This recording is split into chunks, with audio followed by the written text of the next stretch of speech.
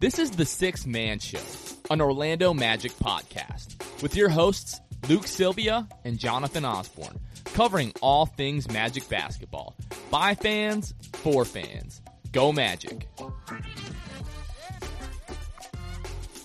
What's going on, Orlando Magic fans? You guys are back with the Sixth Man Show. It is February 8th, 2021.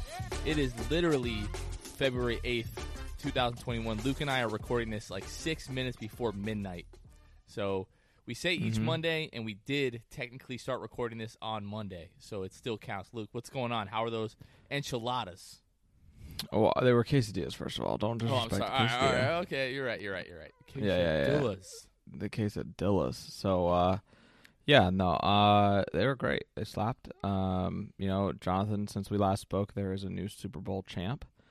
The Tampa Bay Buccaneers. So congrats to if we've got some Bucs fans. I'm sure we've got some Bucs fans that listen to our show. Absolutely. So congrats to you guys.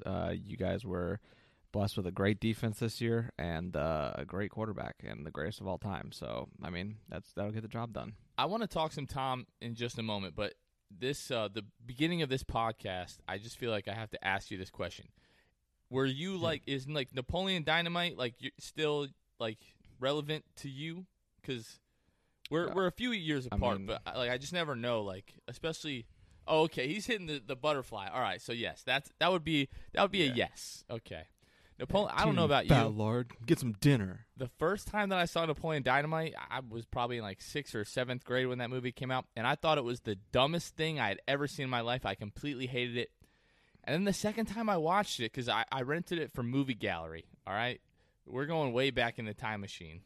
I rented it from Movie Gallery. I hated it the first time. I'm like, what is everyone talking about? And then my dad wanted to watch it. So I watched it with my dad, and then it just clicked. And I realized how stupid and just hilarious the entire thing was. So.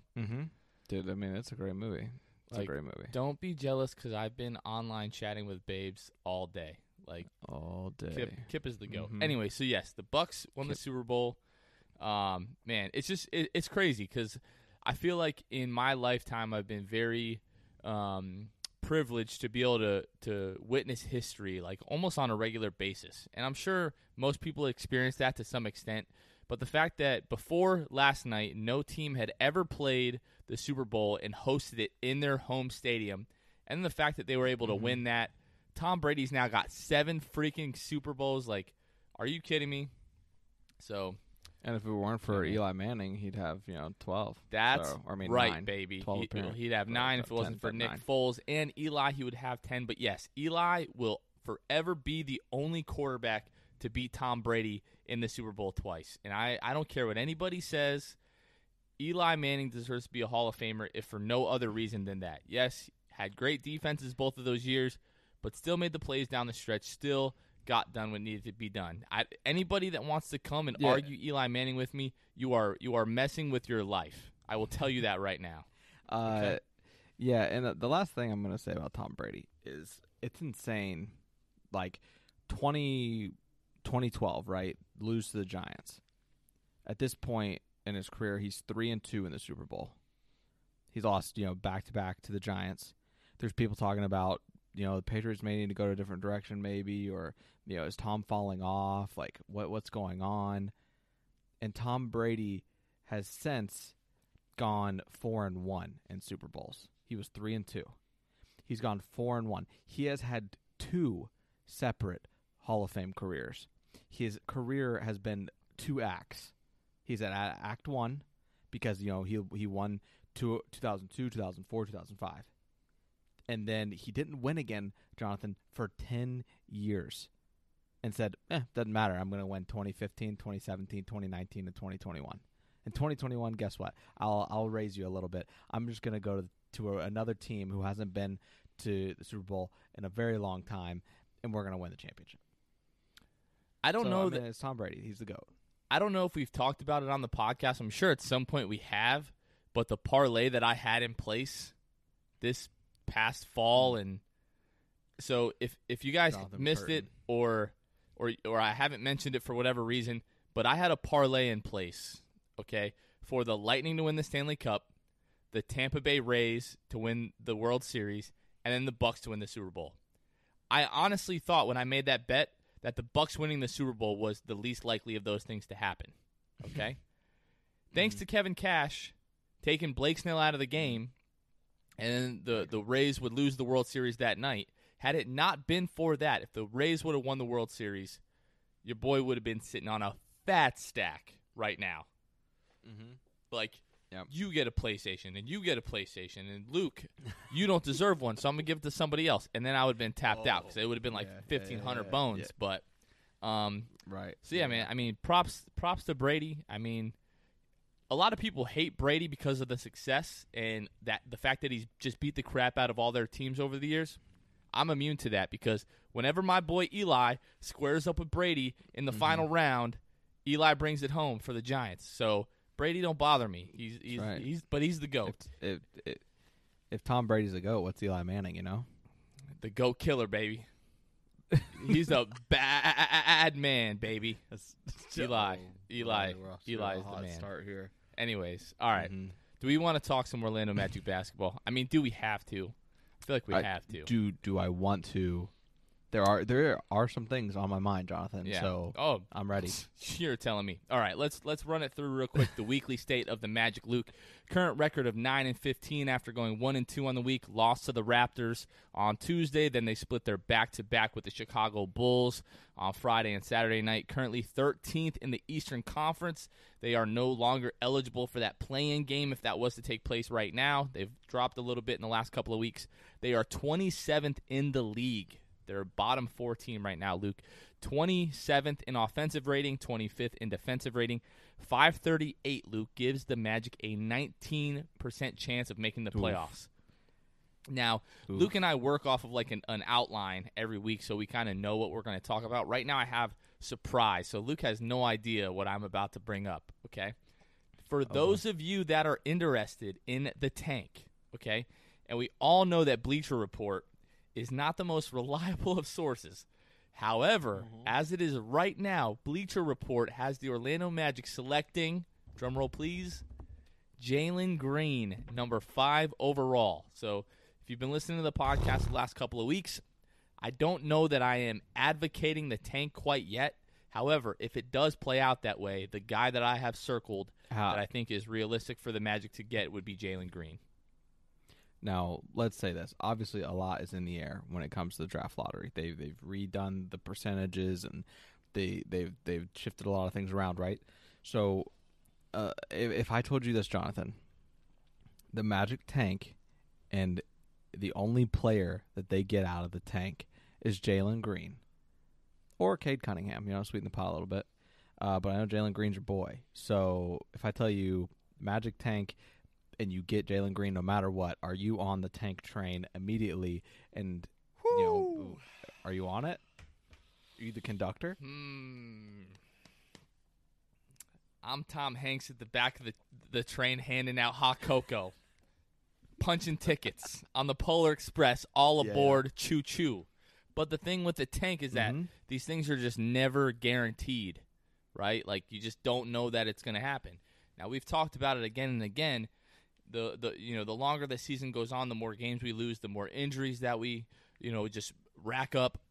It doesn't seem like it's the worst idea, right? But then I can't discredit the people that are coming out and saying, no, it's important that we try to win games, try to stay competitive, get these guys to play meaningful games in April and May and so on and so forth. So we last week's episode, we named it Tug of War because that's where I'm at right now. I'm really at a tug of war with a lot of things when we're talking about the front office. Is our front office good?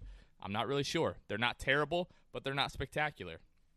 What's going on with Cliff? Is he a good coach to a certain extent, but does he have his limitations? Yeah, absolutely. Do I want us to continue to win games and be competitive? Yeah, because that's fun. But long term, is it a smarter idea to lose some of these games and try to get higher lottery odds in a draft that by all accounts is freaking stacked? So that's where I'm at. I don't know about you. No, I mean, that's I think the writing's on the wall. Not that 538 is the end all be all, right? But 538 had Orlando at like 74% chance when I brought up 538 at the beginning of the year to you. And now they've fallen to, what'd you say? Did you say 19? 19. So that's less than 1 in 5 if you're not great at math. Yeah. So, like, the writing's on the wall. And we'll get into this later, but I just think that the Orlando Magic are having an identity crisis right now and don't know which way to go. And I hope that they make the right decision. And I hope that, obviously hindsight's going to be 20/20 for us to look back and be like, oh, they should have done this, they should have done this. I hope in the moment they make the right decisions and that starts at the top and gets to Cliff. And we all know what we want Cliff to do. So I just hope that eventually happens. I'm not optimistic, though, about that. Well, this is the thing. Like, in the grand scheme of things, like, we really don't know what the heck is going on. Like, we don't know what the true goals of the front office are. Like, if they are at all fluid or changing from week to week, we don't know any of that. All that we know is at the beginning of this season into the off season, they decided to bring the band, keep the band together, bring everybody back, and try to be competitive and try to make the playoffs again. In the first couple of weeks, it looked like that was going to be the case. We started off 4-0. Everybody's, clicking on all cylinders and everything like that. But Markelle goes down, and then just since then, literally, it seems like everybody has gone down. So has their outlook on the season changed? I really don't know, to be perfectly honest with you. But I think we're going to find out in the next month or so. Like, if they stand pat at the trade deadline and don't do anything, then that tells us everything that we need to know. It tells us that their end-all, be-all is to make the playoffs. And for better or worse, like you said, hindsight is 20/20, and we will figure out. But right now, we really don't know. Like, I could say, oh, we need a tank, and then we end up tanking. We don't tank hard enough because we have guys like Nikola Vucevic, Terrence Ross, Evan Fournier. We're going to talk about Al-Farouq Aminu possibly coming back, but Aaron Gordon, once he's back and healthy, they might talk themselves into playing for the 9-10 seed and try to get into the play-in tournament and try to make the playoffs. Mm-hmm. So, I don't know. Even if we try to tank, maybe with those guys we don't tank hard enough and we end up with like the 8th or 9th pick, and we're like, oh, well, this isn't really what we wanted either. So That's the thing. You're never guaranteed things when it comes to the tank. But I just wanted to bring that up because when I was going through some of the NBA mock drafts, dude, my cats are in the background going absolutely ham right now. If you guys hear that, I apologize. I might have a new pair of socks tomorrow. Anyways, let's talk some injury stuff before we start to recap the games of the week. So Michael Carter-Williams still working his way back from a sprained foot. He's been out since January 6th. Luke, he's missed the last 17 games. I didn't realize it was that long, but it has been. It's been over a month now. Evan Fournier out again, dealing with back spasms. He was a late scratch on Sunday night against the Bulls. Al-Farouq Aminu, he should be able to return to the lineup. Hasn't played since November 29th of 2019, so it's been over a year. And I said Sunday, it was Saturday night with Evan Fournier. My apologies. And then Chuma Okeke returned to the lineup, Luke, Tuesday night against the Raptors. We recorded our last episode Sunday, right after Aaron had rolled his ankle. It really hadn't been determined how long he was going to be out. We were hoping it was going to be a few games. There was some talk about how, depending on how severe the ankle sprain was, that it could be months. Right now, Shams reported last Monday, he reported that it's going to looking like it's 4 to 6 weeks, Aaron, with the severe left ankle sprain. And then this isn't really injury reported, but this week we did waive Jordan Bone, and we signed Frank Mason III. So, Luke, I really just wanted to ask you really quickly, how did you feel about Chuma coming back this week? How did he look to you? And then thoughts on Al-Farouq Aminu coming back, and then the waiving Jordan Bone and signing Frank Mason. Yeah, I mean, Chuma coming back. I mean, he looks good. I mean, what is it, his first night? He has 10 points, 4 or 5 from the field, 100% from 3, 2 for 2. Struggled with fouls. Maybe conditioning got to him, staying in front of guys, that type of stuff. Not an aspect of his game I'm worried about at all when it comes to his defense. So yeah, I mean he looked good that he came back against the Raptors where the Magic lost by I think like 15 or something. But then Chuma has already showing flashes. I mean he was gone for months, and he's already back and showing flashes. So really, I'm a big fan of Chuma. I think he could be a really great addition to this team. I've been saying that since he was drafted last year, coming out of Auburn. But yeah, and then when it comes to Jordan Bone, I mean it's not a lateral because I think Frank Mason is better. But right now we do need guard depth till MCW comes back. I think MCW comes back and then we kind of fade out Mason. But I mean he's fine. He's fine. Like I said, he's better than Bone. He's got decent vision on the court and but he's small. So I mean I don't know. It is what it is. Yeah, I don't think this is going to end up really. It's not a needle mover in my opinion. Waiving Jordan Bone and bringing Frank Mason. I think it was just more so a move as far as like the style of play and the way that Cliff wants that second unit to operate. Where Jordan Bone is definitely like very much your traditional combo guard, which I mean I don't even think you can say traditional combo guard yet because it's really just a term that we've started to use the last 4 or 5 years. It's just one of those hot terms right now. But Frank Mason is definitely much more of your traditional, point guard.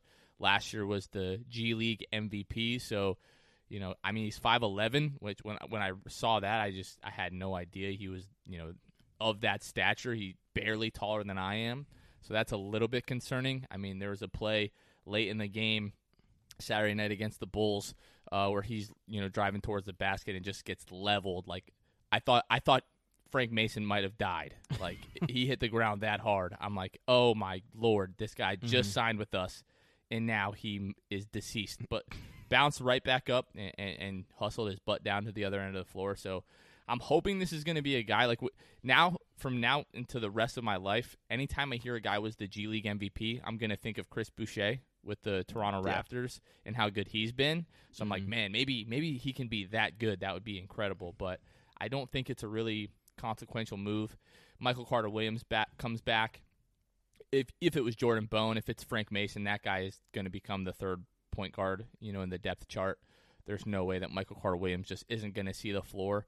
But with Aminu coming back, I think things get really interesting because, we've been playing Aaron, obviously, at the 4. He's hurt, but Gary Clark, Kem's seen some time at the 4. Now that Al-Farouq is coming back, and Cliff was actually asked about this today, how that is all going to work with the 3 of those guys. And Cliff said in a year like this where you have so many injuries, that is really one of the things that you think about the most and work on the most is how guys are going to play together, what are the best lineups going to be, how are you going to break down everyone's minutes and everything. And we'll talk more about the whole minute situation when we get to a certain player on the team that wears number 5 in just a little bit. But his name's Mo Bamba. Okay, spoiler alert. Thanks a lot, Luke. I was trying to bury the lead there, and you just ripped it right out. So that's awesome. Appreciate that very number much. Number 5 gave it away. All right. No, yeah, you're right. All right. But yeah, as far as Chuma coming back, he looked really good in the first game, and then struggled a little bit, in the second and third games, both of those against the Bulls. So I know obviously he's working on getting the conditioning back and everything like that. Not worried about Chuma, but Chuma coming back, Al-Farouq Aminu coming back. We were talking about as bad as this team has been the last few weeks, that when they start to get some guys back, like Chuma, like Al-Farouq Aminu, like Michael Carter-Williams, that is kind of when you could start to talk yourself into the team making a run at the 9-10 seed. Now without Aaron Gordon, it doesn't look quite as good, but both of those guys, I think, it's so weird with Al-Farouq Aminu because I think people really have forgotten how solid he was for Portland. Definitely he's not Dame, he's not CJ, he's not one of those guys. But in terms of just always being in the right spots, not hurting you, I think that's so underrated. Mm-hmm. Just having a guy that's not going to hurt you when they're on the floor is really a big deal. I mean, people go crazy about Evan Fournier, and that's really his biggest downside is that at times he does things at the absolute worst moment that hurt you. So having a guy out there that is just going to be really solid, another glue guy, right? we didn't get to see too much of him in that it was now 2 seasons. Well, was it 2 seasons? It feels like 2 seasons ago, but it was just last season, the beginning of last season, which feels just like a lifetime ago. But it was really weird with Al-Farouq. People didn't know how he was going to fit from the day that we signed him, and then it was really evident early on that even he wasn't really sure how to fit in with that team. He never really hit his stride. So it's basically starting at square one with Al-Farouq. So it'll be pretty interesting to see how all of that works out. He's going to, just the depth at the forward position is definitely going to be really, really important. So really quickly, it's been 5-6 days now, so we can just talk about Raptors game 2, Luke. So at the beginning of that game, Evan Fournier comes out and is just like shooting the lights out. And I'm like, okay, if this is going to continue. Thought he was scoring 50. Yeah, I was like, Evan's going to drop 50 tonight, right? Little did I know that Fred VanVleet was like, no, this is my career night, Evan. Like, sit down. Mm-hmm. So Fred VanVleet, 54 points on the way to a Toronto Raptor 123-108 victory, Luke. And I don't think you have to look any further than what Fred VanVleet was able to do.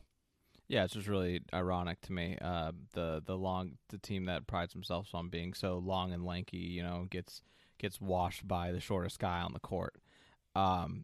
Yeah, I mean, for no slight to Fred VanVleet. I mean, he's a great player.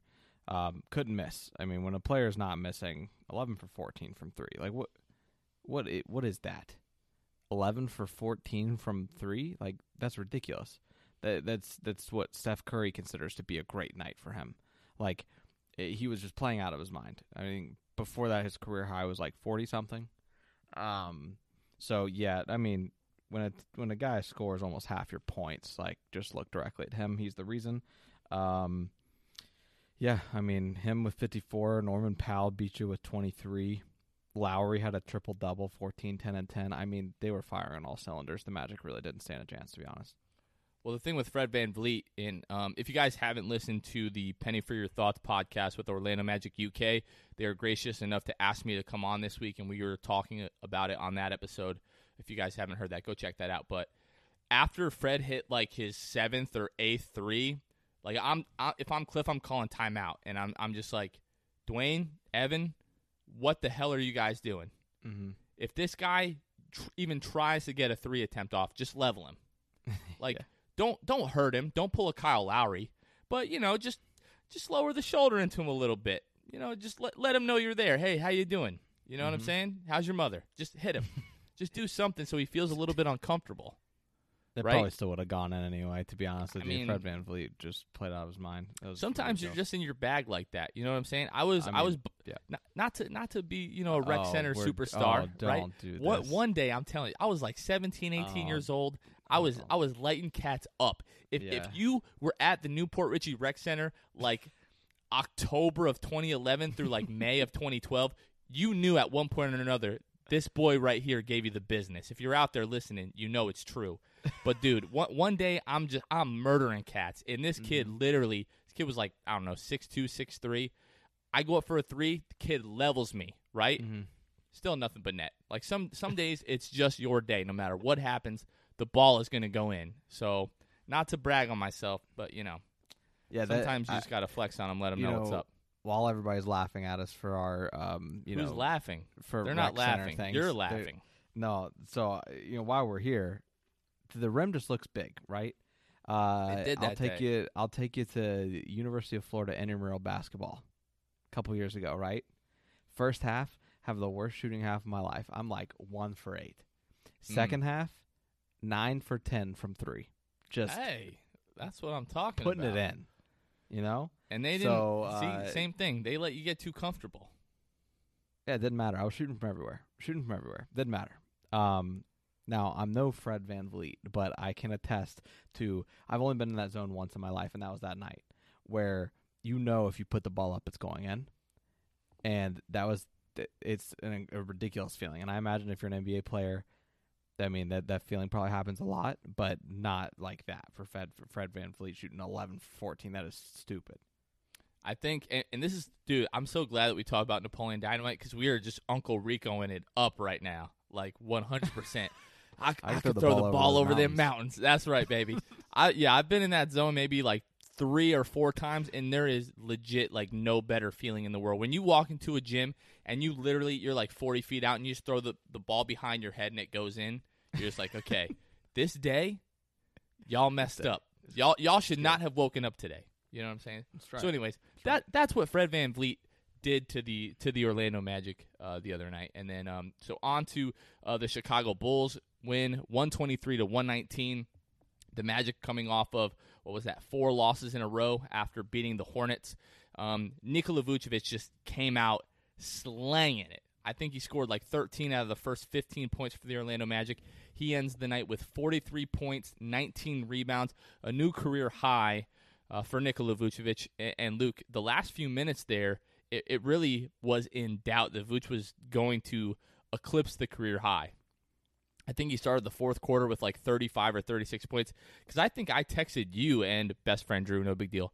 I think I texted you guys at the half, and he had like 21 or 24 points, and we were like, man, Vuce's career high is 43, and I'm like, I'm going to take the under, because if Billy Donovan is smart whatsoever, he's going to start double-teaming Vuce like every single play in the second half, like the Raptors would do, like Nick Nurse would do.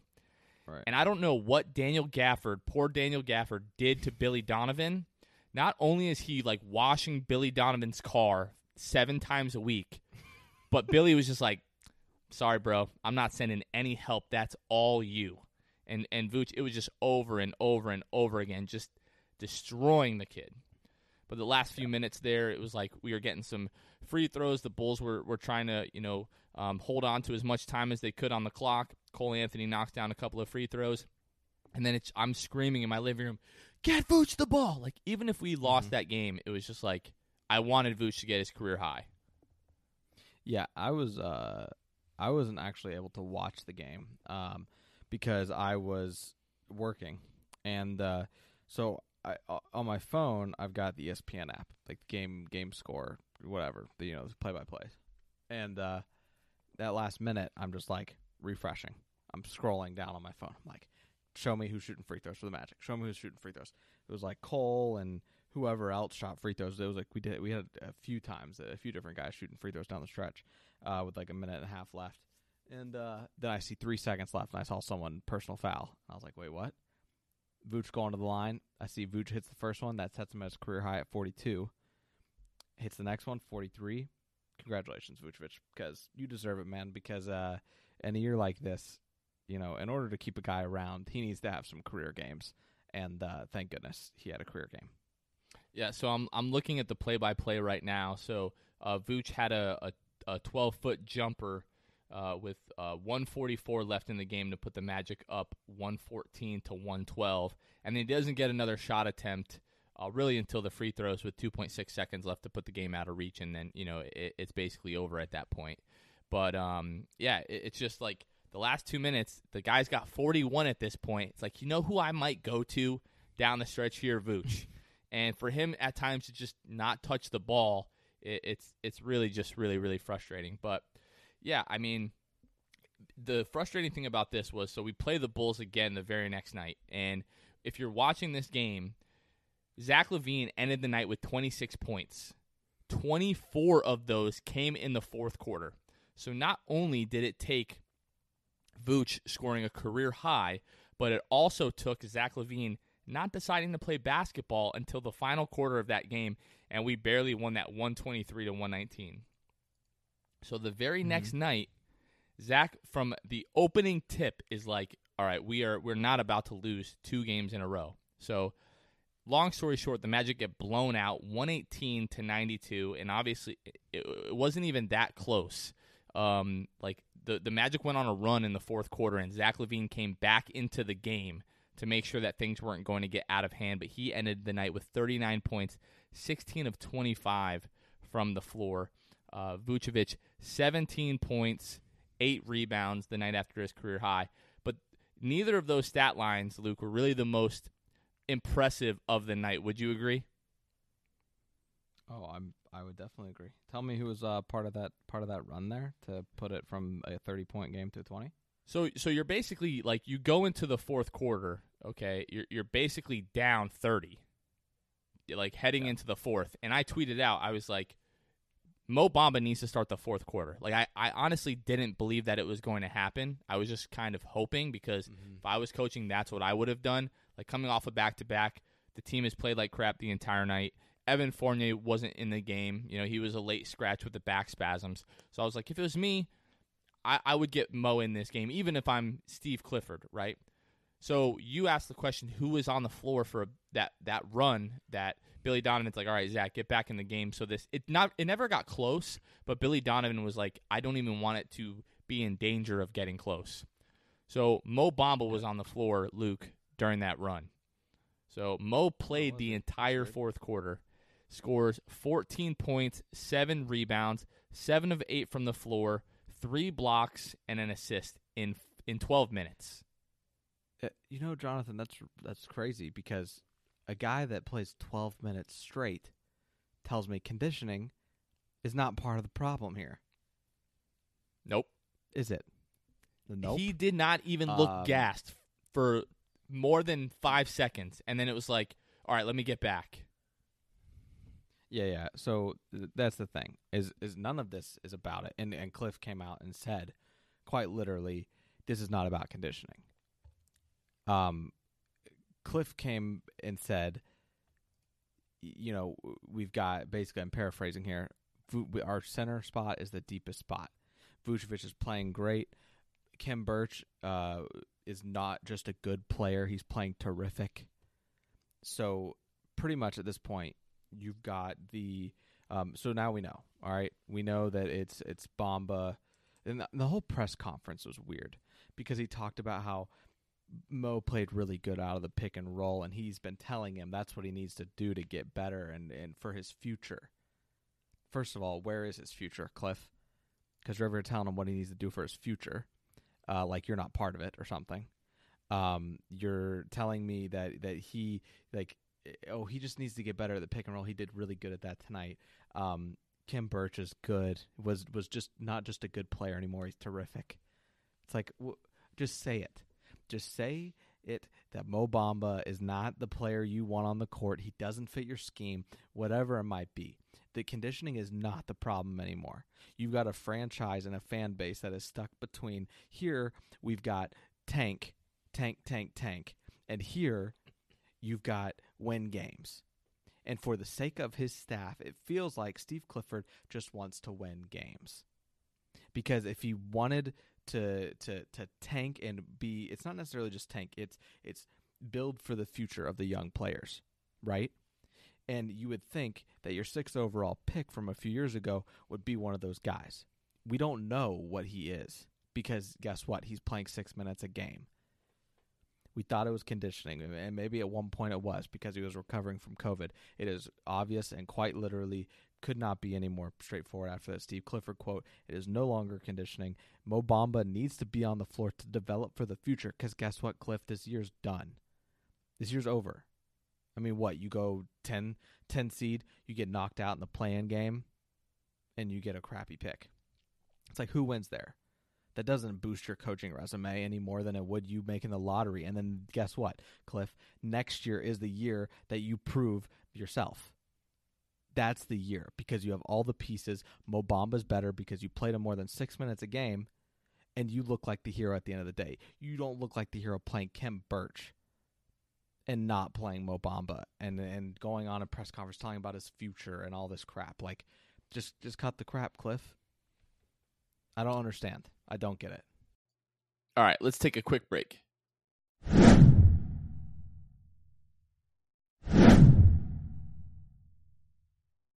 I am so proud and pleasantly surprised that you brought up Cliff talking about Mo's future because when I heard that initially, I was like, wait, why are you talking about the future as in like it doesn't involve Mo being here or playing for you?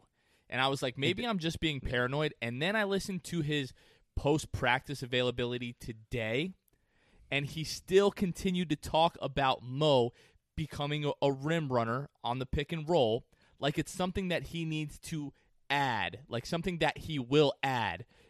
I think it was pretty evident in that game. He's already pretty good at it. Like, you throw the ball up there where it can't just be picked off or whatever, Mo is almost always finishing at the rim. There was one instance where he caught it with one hand and like kind of like swooped it and like finger rolled it in. Mm-hmm. You don't do that by accident. You do that because you have the skills necessary to be able to finish at the rim like that.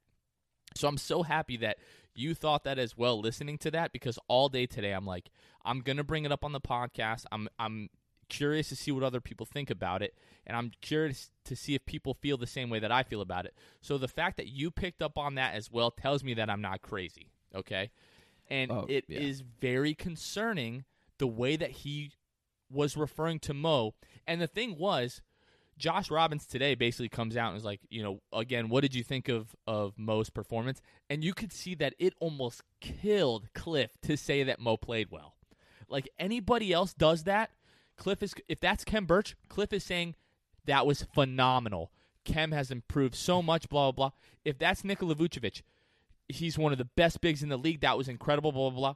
Mo, he's like, yeah, he played well. Yeah, he played well. What do you mean he played well? I don't care who you're playing against out there. There are NBA bodies on the floor. He dominated for 12 straight minutes. He didn't play well. He dominated while he was on the floor. And to the point where Billy Donovan brought LaVine back in. Right. That was all like Mo. He scared him into that, to bringing Zach LaVine back in the game. And it's just crazy, man. Like, another thing from Cliff was, one of the quotes, I think Evan Dunlap tweeted out this piece from his presser, but it said, when asked about, if there's a chance he could find more time for Mo, he said, there's just not enough minutes to do that. You never know what's going to happen. Right now, Kim's the backup. Mo's the third guy. He played well Saturday. He's doing a good job. What does that like? If there is not a more clear cut, I've given up on Mo. Like, that is all the evidence that you need.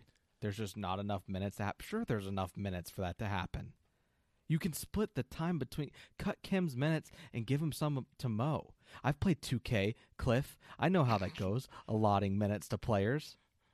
You just move the little bar down, and and then it says 8 to 10 minutes or whatever it is minutes remaining on your roster, and then you just give it to somebody else and allot the minutes to him. That's all it is, man. What do you mean there's not enough minutes? Just say you've given up. Just say you've given up, or you can say, I held him out too long, and now I'm going to look like an idiot when he's balling, so guess what? I'm just going to stuff him on the bench. Maybe the front office will come to him and be like, hey, we have some great trade proposals around the deadline. I think we can really just fit Mo in there since you're in love with Kem. Like, does Cliff love Kem or MCW more? Because I don't know at this point. First of all, fair. Definitely fair question. But I wanted to go back to you mentioning that, Billy Donovan had to bring Zach back into the game. So the Magic were down 31. They were down 95-64 at the beginning of the fourth quarter. Let's see, where is this here? I just had this. At the 7 minutes 11 seconds mark, the lead was cut from 31 down to 22 in the matter of 5 minutes. So Billy Donovan has to bring in Zach LaVine. Okay? Mm-hmm. I know people out there hate when I do this, right? But let's take another look at Mo's PER, because it just the per 36, because it just keeps going up. And when it just keeps going up, and if someone's numbers keep going up and they're doing it very efficiently, it tells you one thing. One, it's not a fluke, and two, they're just getting better. Okay? So Mo's per 36 numbers as right now, 29.9 points, 17.1 rebounds, 3.7 blocks. He's shooting 62.9% from the floor on the season, 22 of 35. At one point, is this not a small sample size? And there's nothing else in my mind that Mo could possibly be able to do on the floor other than what he did Saturday night against the Bulls.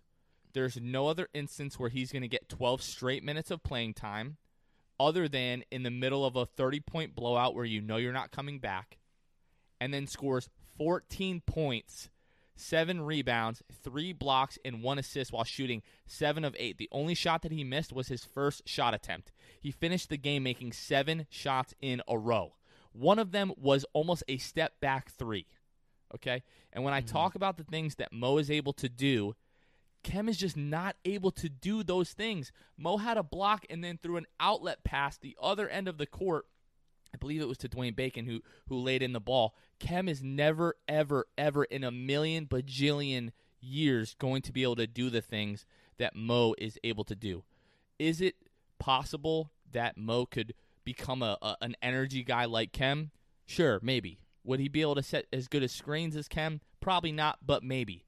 But is Kem going to be able to protect the rim like Mo? No. Is he going to be able to shoot the ball like Mo? No. Is he going to have the skills to be able to develop some type of like ball handling ability? Absolutely not. Is he going to be able to finish at the rim like Mo? Absolutely not. Like, what are we doing here? And I'm right there with you, Luke. It feels like Cliff has given up on Mo. And the next 5 weeks or so are going to tell us if the front office has given up on Mo. Because if they haven't, they need to move Kem Birch, because at this point, what else are we doing? You're not helping Mo. You're not going to help his value. You're just further hurting his confidence, really. Yeah, I mean it doesn't make sense. People want to argue the scrub argument, and you've made this point before, Jonathan. But scrubs playing with scrubs, they're all easily identifiable because they're all scrubs. You see Mo Bamba out on the court, and he's just dominating these dudes. Like, someone with a per 36 like Mo having almost 30 points a game, 29.9, 17 rebounds. On top of that, he's efficient from the field. 3-point percentage is not that great, but like it's not close. It's not far from being just average. So like even if you cut that in half, man, what is that?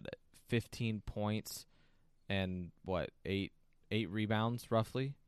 15 points, 8.5 rebounds, something like that, and 1.5 blocks. Like, if he even cuts that production in half against people that aren't scrubs, then why not? I mean, you can't tell me Kem doesn't ever play against a scrub either, or someone close to a scrub, and Kem's, per 36 is 11 and 10. Like, that's not bad. But guess what? The guy behind him is 29.9 and 17. So it's going to become very clear. I'm very interested to see what happens at the deadline. Like you said, it's very telling. It'll be very telling to see what happens at the deadline. Like I've said, it just seems like they're, the fan base at this point wants to, develop toward future, and the Magic and the staff wants to win still. So someone needs to show them 538 prediction percentages, and let's move on, and let's just continue to let Mo develop, let Chuma develop, let Cole develop. I mean, that's a lot of good run for three guys, and I know that I used to say things like young guys need to be in competitive games, but how about let's just get the young guys in the game, period. And at this point, it's over. Like, Markel's done for the year. Like, it's over. There's not going to be competitive games anyway. It's just like we're either going to be probably a little bit below average, or we can just suck, embrace the suck, play your players that you think aren't good enough, like Mo Bamba, and let them develop, and then see what you got next year. Just chalk it up as an L. No one's going to fault you for that, Cliff. You get a free pass. You're starting point guard towards ACL. And your other player, who's one of the best players on your team, towards ACL. What are you afraid of? Just tank. They'll praise you next year when you do well and you end up as a 4th seed in the East. Yeah, Vegas's odds right now have Cliff as like the 4th or 5th, best odds to be the first head coach fired. I don't think there's any instance that it's possible that the Magic fire Steve Clifford this year, if for no other reason than the maybe injuries. That's what he's looking at. I mean, maybe Cliff's tapped into Vegas. I have no idea. It just doesn't make any sense to me, because if they were to fire Steve Clifford, then we're looking at our 6th head coach in the last 9 years. And organizationally, that just looks terrible. Even if he does need to be fired, I could see a team holding on to him for another year, even 2 years, just so they're not like, okay, this is going to be our 6th head coach in 9 years. It just looks terrible from a head coach standpoint where they're like, if I'm going to take this job, if the team's not good and it's not my fault, I'm still going to get fired. You just look like like there's instability in the organization at that point. Yeah, eventually it becomes like it's the organization's fault, not the coach's fault that have come through. Exactly. No, I mean, but the reality is, man, what, Cliff's 2 for 2 on postseason appearances, something the franchise hadn't had in years. So give him a year where he doesn't make the playoffs. I don't think that's even the conversation of him being fired. I doubt that's the case. Like I said, you've got a free pass now because Markelle tore his ACL. Like that, he was going to be we saw that already. He was a big reason this team was going to make the postseason before. A big reason the team started 6-2. I mean, it doesn't make sense why he wouldn't just throw in the towel, and not even just throw in the towel and let these young guys get run. That seems like the only logical thing to do. Maybe after the deadline, we have a better idea of the identity, but it's super frustrating. I'm going to say this one last time about Mo's per 36, just because every single week, whether it's on Twitter or, Reddit or whatever, whenever I start talking about the per 36, I just get crapped on. We're not saying that it's realistic for Mo to put those numbers up in, 36 minutes, but you cannot, from this point forward, you can't just throw it out the window that Mo sucks, he doesn't play with energy, and that Kem's better, because the eye test doesn't tell you that, and the numbers don't tell you that either. So at this point, it's Cliff's preference, honestly, because Mo hasn't been given the chance to prove whether or not he's able to produce in regular minutes this year. So my thing, yeah. Well, Luke, I mean, yeah. No, go I ahead. was just gonna say, if you don't want to, if people don't want to hear us talk about per 36, then you guys can email Cliff or something. Tell him to give Mo more minutes, because I can't talk about stats with a guy that plays 6 minutes a game. Right. No, that's fair. So we have to talk about per 36. So my thing with the front office now is, they get hired. Frank Vogel's the coach. You have that year to just evaluate things, evaluate Frank Vogel, evaluate the roster, right? They draft Jonathan Isaac, that summer. So obviously he's hurt. You don't really get too much time to, evaluate Jonathan, but you evaluate the rest of the roster, right? Like they got a look at Aaron Gordon and Evan Fournier and Nikola Vucevic and everything like that. Then they decided to hire Steve Clifford, which just traditionally he's not a guy, sort of like a Scott Skiles, who isn't going to embrace the youth, okay? So the idea that we had of, we're really going to, turn a chapter and invest into the youth, I don't really know where that came from, because everything that the front office has done up to this point doesn't really point to that. Like, sure, you draft Jonathan Isaac because you have a draft pick, right? You trade for Markelle Fultz because you're taking a flyer on a guy who could be really special. It was a really smart move. The front office, I think, gets the correct amount of credit for that. I think everybody recognizes that they completely fleeced Elton Brand. Mm-hmm. But then again, you draft Chuma Okeke because you have a draft pick. You draft Mo Bamba because you have a draft pick. Like, they're bringing in these young guys, right? Because that's just what you do every year. You bring in a rookie or two every year. But outside of that, we're not really getting many signs that the front office is really interested in turning things over to the youth. Like, we keep talking about getting out of this, purgatory, this mediocrity of being like the 7th, 8th seed. The front office has never done anything to tell us that that's not what they want. So at some point, Luke, are we just talking ourselves into hoping and thinking that that's what the front office is going to do, that they eventually are going to, go with the youth movement?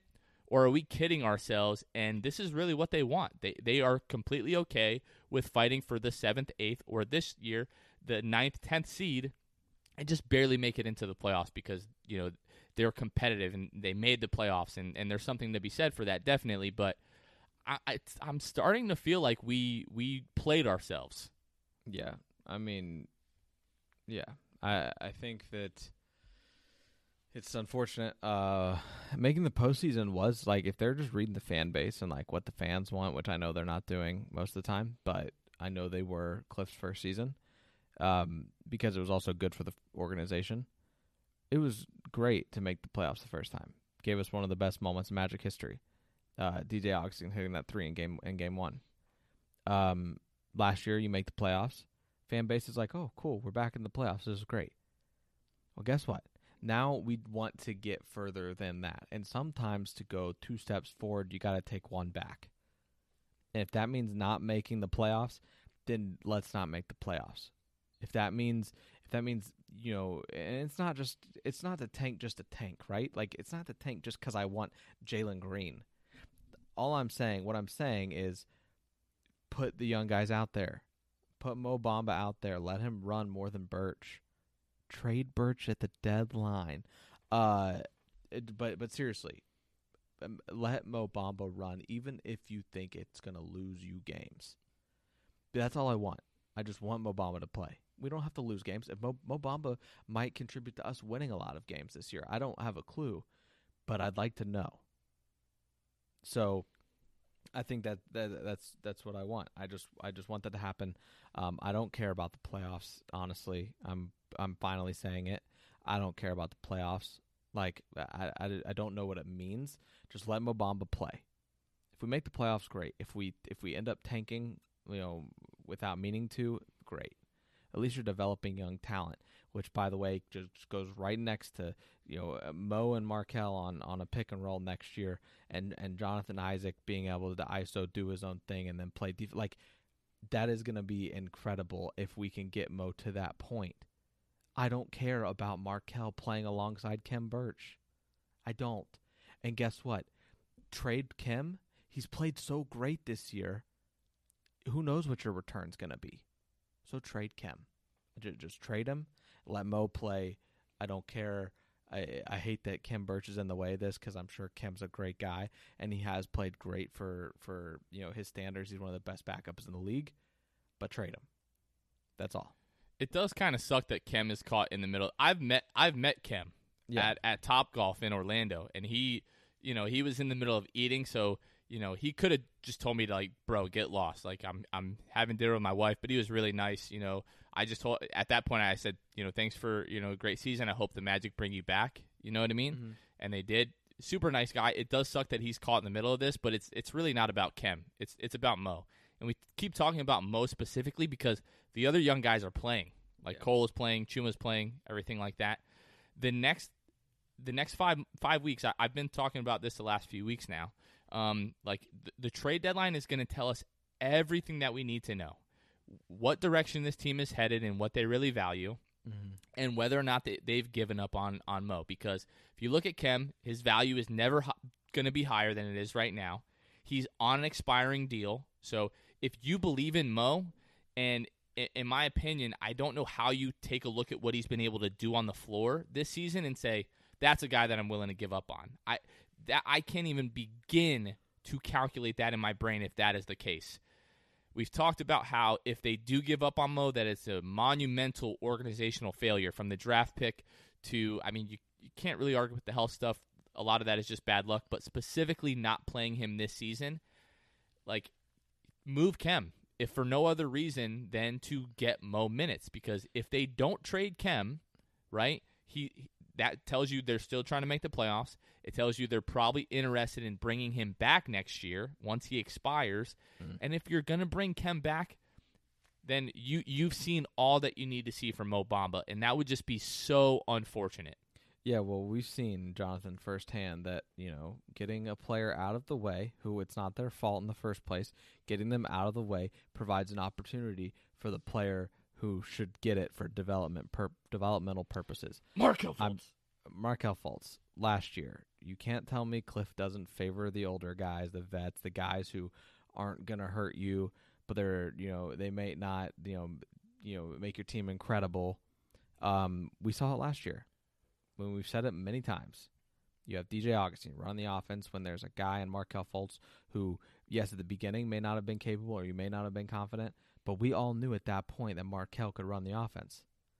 But it took the front office showing DJ the door. Thanks for everything you did. Thanks for the memories, but it's time to look toward the future. It's time to look toward the future again. Khem, here's the door. Thank you very much. You played great this year. Blah, blah, blah. it's time for Mo Bamba to get some run. It's the same song and dance. It A little really different in terms of how Cliff is handling it, but it's the same song and dance. Get him out of the way. Get that player out of the way, the vet player out of the way, so that Mo and whoever the young player is in this instance, you can insert anybody because I'm sure it'll apply as long as Cliff is head coach. Get him out of the way and let the young guy develop. So something just occurred to me that we've been talking about for 3-4 months now in regards to either trading Evan or trading Aaron Gordon, right? Because it's like we have J.I., we have Chuma. Aaron is just kind of in the way. Nobody has had an objection to that, to the level with Mo, right? Like, we talk about that. People are like, yeah, it kind of makes sense. Aaron's not going to be the guy here. You know, we've talked about trading him for years. With Mo, it's completely different. It's, what are you talking about? This kid sucks. Kem is so good, blah, blah, blah, when it's literally almost the same situation with Aaron. Like, you have a logjam at that position. There's young guys who we want to develop. But with Mo, for whatever reason, people just think it's different. So, I don't know. I find it pretty interesting, but I feel like I've emptied the clip on Mo. Like, I've said everything that I need to say. You know, there's like, Mo cannot possibly play better than he did the other night to convince Cliff that he needs to be inserted in the lineup. So, like Cliff said, unless it's a sprained ankle or, you know, anything happening to Nick or to Kem, Mo's just not going to see the floor. So at this point, I'm just waiting to see what the organization does at the trade deadline. And if they don't move Kem, they tell me everything I need to know. And if they move Mo? Then they tell me everything I need to know. Like, honestly. Yeah. And that will be a major hit, like a major dent in their credentials for me. Because you guys took him with the 5th, 6th pick.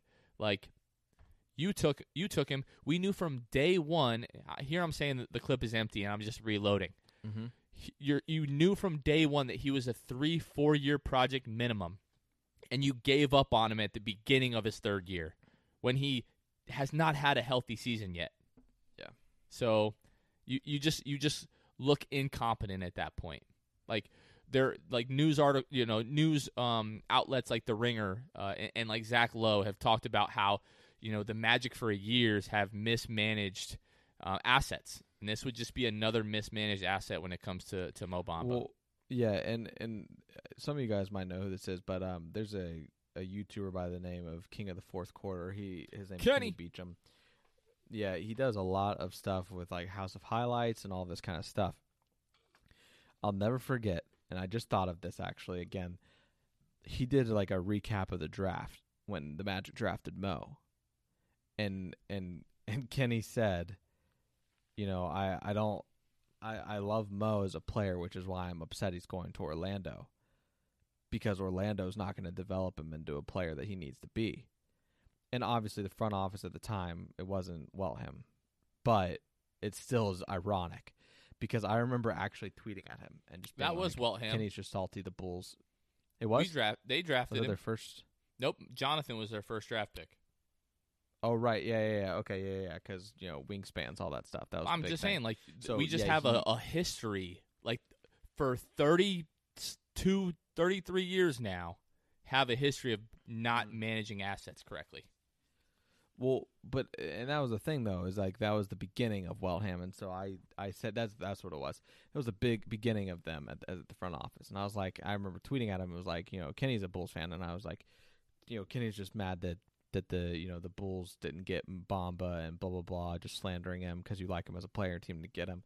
And he was just like, no, genuinely, I just don't trust the Magic to develop him into a player that he needs to be. And so, you know, looking back at it, irritates me because guess what, Kenny? Maybe you were right. Maybe that's the case, and the Magic are giving up on him. I don't know, man. It's just like Mo last year, or he had a qualifying offer in like 22-23. I don't know. I don't know what it looks like for Mo. I don't know what this looks like. If they keep Kem throughout the season and don't trade him, then I hope they let him walk, but I don't think that they will. And I think that Mo just gets traded almost on when he's like close to expiring. So I don't know. Yeah, man. It sucks, but again, the next couple weeks are going to tell us everything that we need to know. So, but that's all I have for Mo. You got anything else? What's the day of the deadline? March something? 5th, I believe. So really, next 4 weeks are going to tell us everything we need to know. If I'm correct, I might have that wrong, but I'm almost certain it's March 5th. So yeah, and Keith Smith today, you texted that to me that he's the feeling around the league is that there aren't many sellers at the deadline. So if you are a seller, you're going to be able to get a pretty good return for not giving up much. So in my opinion, the Magic need to be sellers, but we'll see. So let's take a quick look at the week ahead. So the Magic head west. I always hate these freaking road trips every single year. Games don't start until 10 o'clock up until 1 a.m. Just never a good time. But so at Portland, that game starts at 10 o'clock Eastern Time, p.m. On Tuesday. Excuse me, the McDonald's is coming back. The Portland Trailblazers are currently 12-10. They are 5-5 in their last 10 games. Quick look at the injury report for them. Missing C.J. McCollum, Nasir Little, Yusuf Nurkic, and Zach Collins. And then Golden State, 10 o'clock Thursday night. Warriors are 12-12, 4-6 in their last 10 games. Right now they're missing James Wiseman and Kevon Looney playing without a center. And then at Sacramento on Friday, again 10 o'clock start. The Kings are 12-11, but they are 7-3 in their last 10. Clean injury report for them. And then at Phoenix, 8 o'clock on Sunday, we get a little bit of an earlier start. The Suns are 13-9. They are 6-4 in their last 10. Right now, Chris Paul is day-to-day with a hamstring. Abdul Nader is day-to-day with an ankle injury. And then Jay Crowder is out right now with a foot injury. But I believe there's a possibility he could be back sometime this week. So, Luke, 4 games. Right now, again, the Magic are 9-15, 13th in the Eastern Conference. How do you see this week going for us? Like you said last week, looking at like this last half of our first part of the schedule, it's hard to look at the schedule and say, oh, the Magic are going to win, especially on a road trip. I mean, you're playing every team at their home. Portland, Golden State, Sacramento, Phoenix. I could see the Magic going 0-4. I could also see the Magic maybe going 2-2. It just kind of depends. Portland obviously missing CJ helps the Magic a lot. Golden State looks like they're kind of, even though they're 4-6 in their last 10, I feel like they're kind of, Steph's getting into a rhythm more. Steph's having crazy outings, and I don't know. I've been putting numbers on their record, the past few weeks. I really don't know if I can really give you a record because I really have no idea. You could tell me they go 2-2, I'd be like, okay. You could tell me they go 0-4, I'd say okay. Like, I have no idea. So I'm like right in the middle. I'm gonna say 1-3 just because looking at the schedule this week, they do have a lot of rest. That they're gonna have some practice time. They got to Portland, I believe, yesterday. So when I say yesterday, I mean Sunday. I know you guys are gonna hear this technically Tuesday. It's almost 1 a.m. Tuesday. But so they had a full day to rest and to practice today, and then they're gonna travel to Golden State Tuesday night. So they'll be there Wednesday, so they'll have a full day of rest then. They might be able to get some practice in on Wednesday before they play Golden State on Thursday. So then they have the back-to-back, Thursday and then Friday at Sacramento. So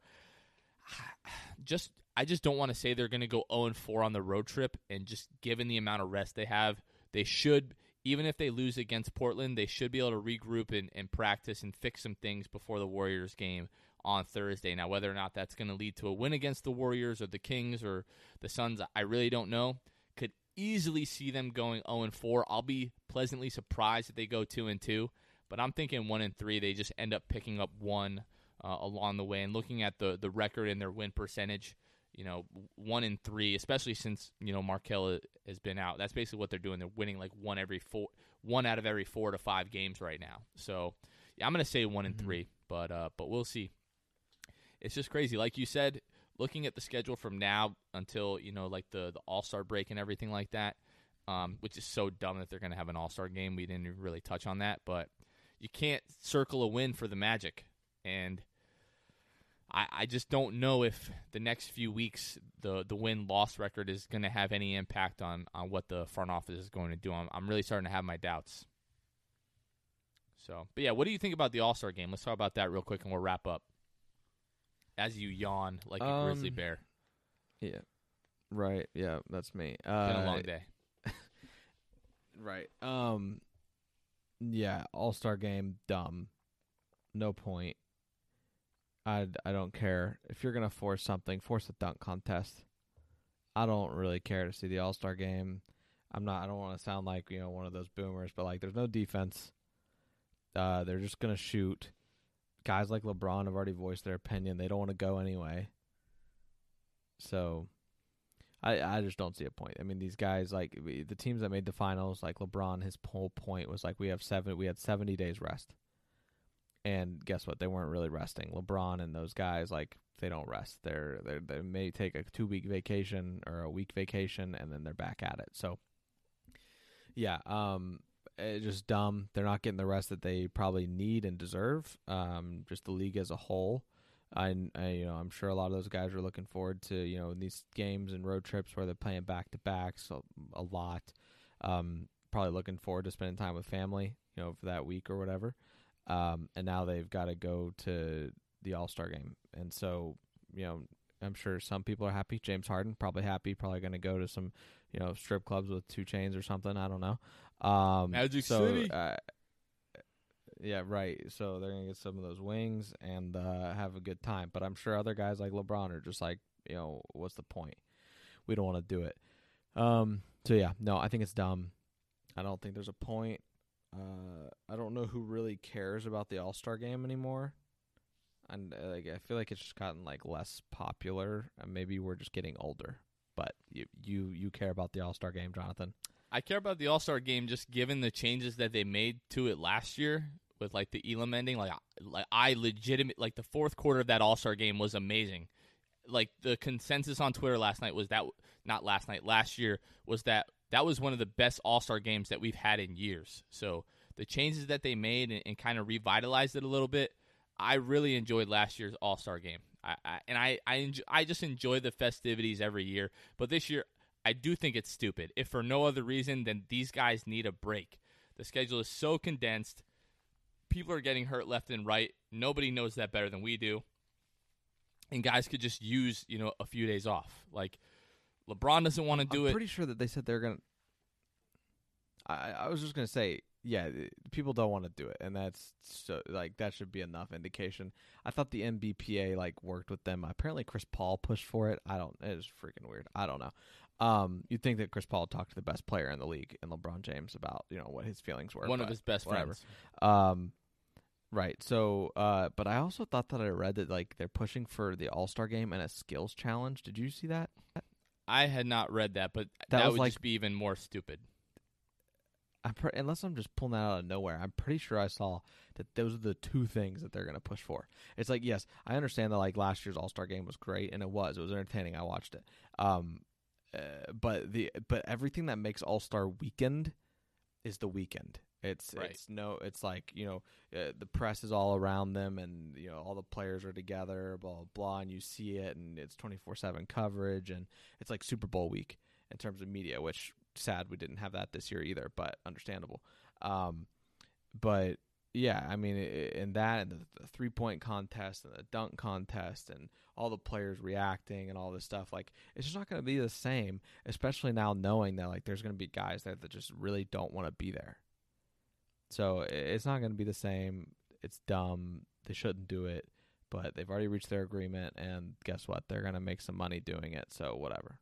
Yeah, that's what it's all about. But, yeah, I was just going to say LeBron came out and he's against it. Giannis is against it. Kawhi's against it. When the best players in the league don't want to do it, that you kind of did something wrong. But, again, it's all about the money. They're trying to recoup revenue that, they're losing this year from ticket sales, but also last year from, wiping out the last quarter of the regular season. So, but, I mean, if I'm in the NBA and I'm unless it's maybe my first All-Star game. Like, if I'm Zach LaVine, I'm going all out because I want to be an All-Star regardless. Like, game, no game. Like, it would be his, first All-Star appearance would be really cool.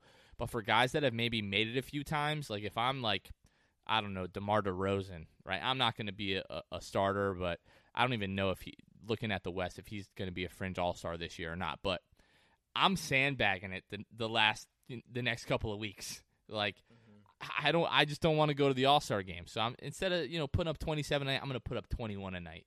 If we lose by 5, what, so be it. But yeah, man, it's a dumb idea, but NBA is going to try to make as much money as they can, and I'd love to say that I'm not going to watch it, but I know that I will. Oh, so of course. Yeah. So anything else? Nope. I think that's it for me. All right. Yeah, we're about to hop off here. Free Mo Bamba, FMB baby, all day. Free Mo goes backwards. Facts. So yeah, we're gonna get off here. We're gonna go get some sleep. Hope you guys enjoyed this episode. You guys have been listening to the Six Man Show. For Luke and Jonathan, we will catch you guys next time. See ya. Thanks for listening to the Six Man Show. Be sure to subscribe on iTunes, Spotify, Google Play, and Stitcher to get new episodes downloaded directly to your phone. Please take a minute to give us a 5-star rating and a review. It would really help us out a lot. Follow us on Twitter and Instagram @6manshow and like us on Facebook. We'll catch you guys next time. Go Magic.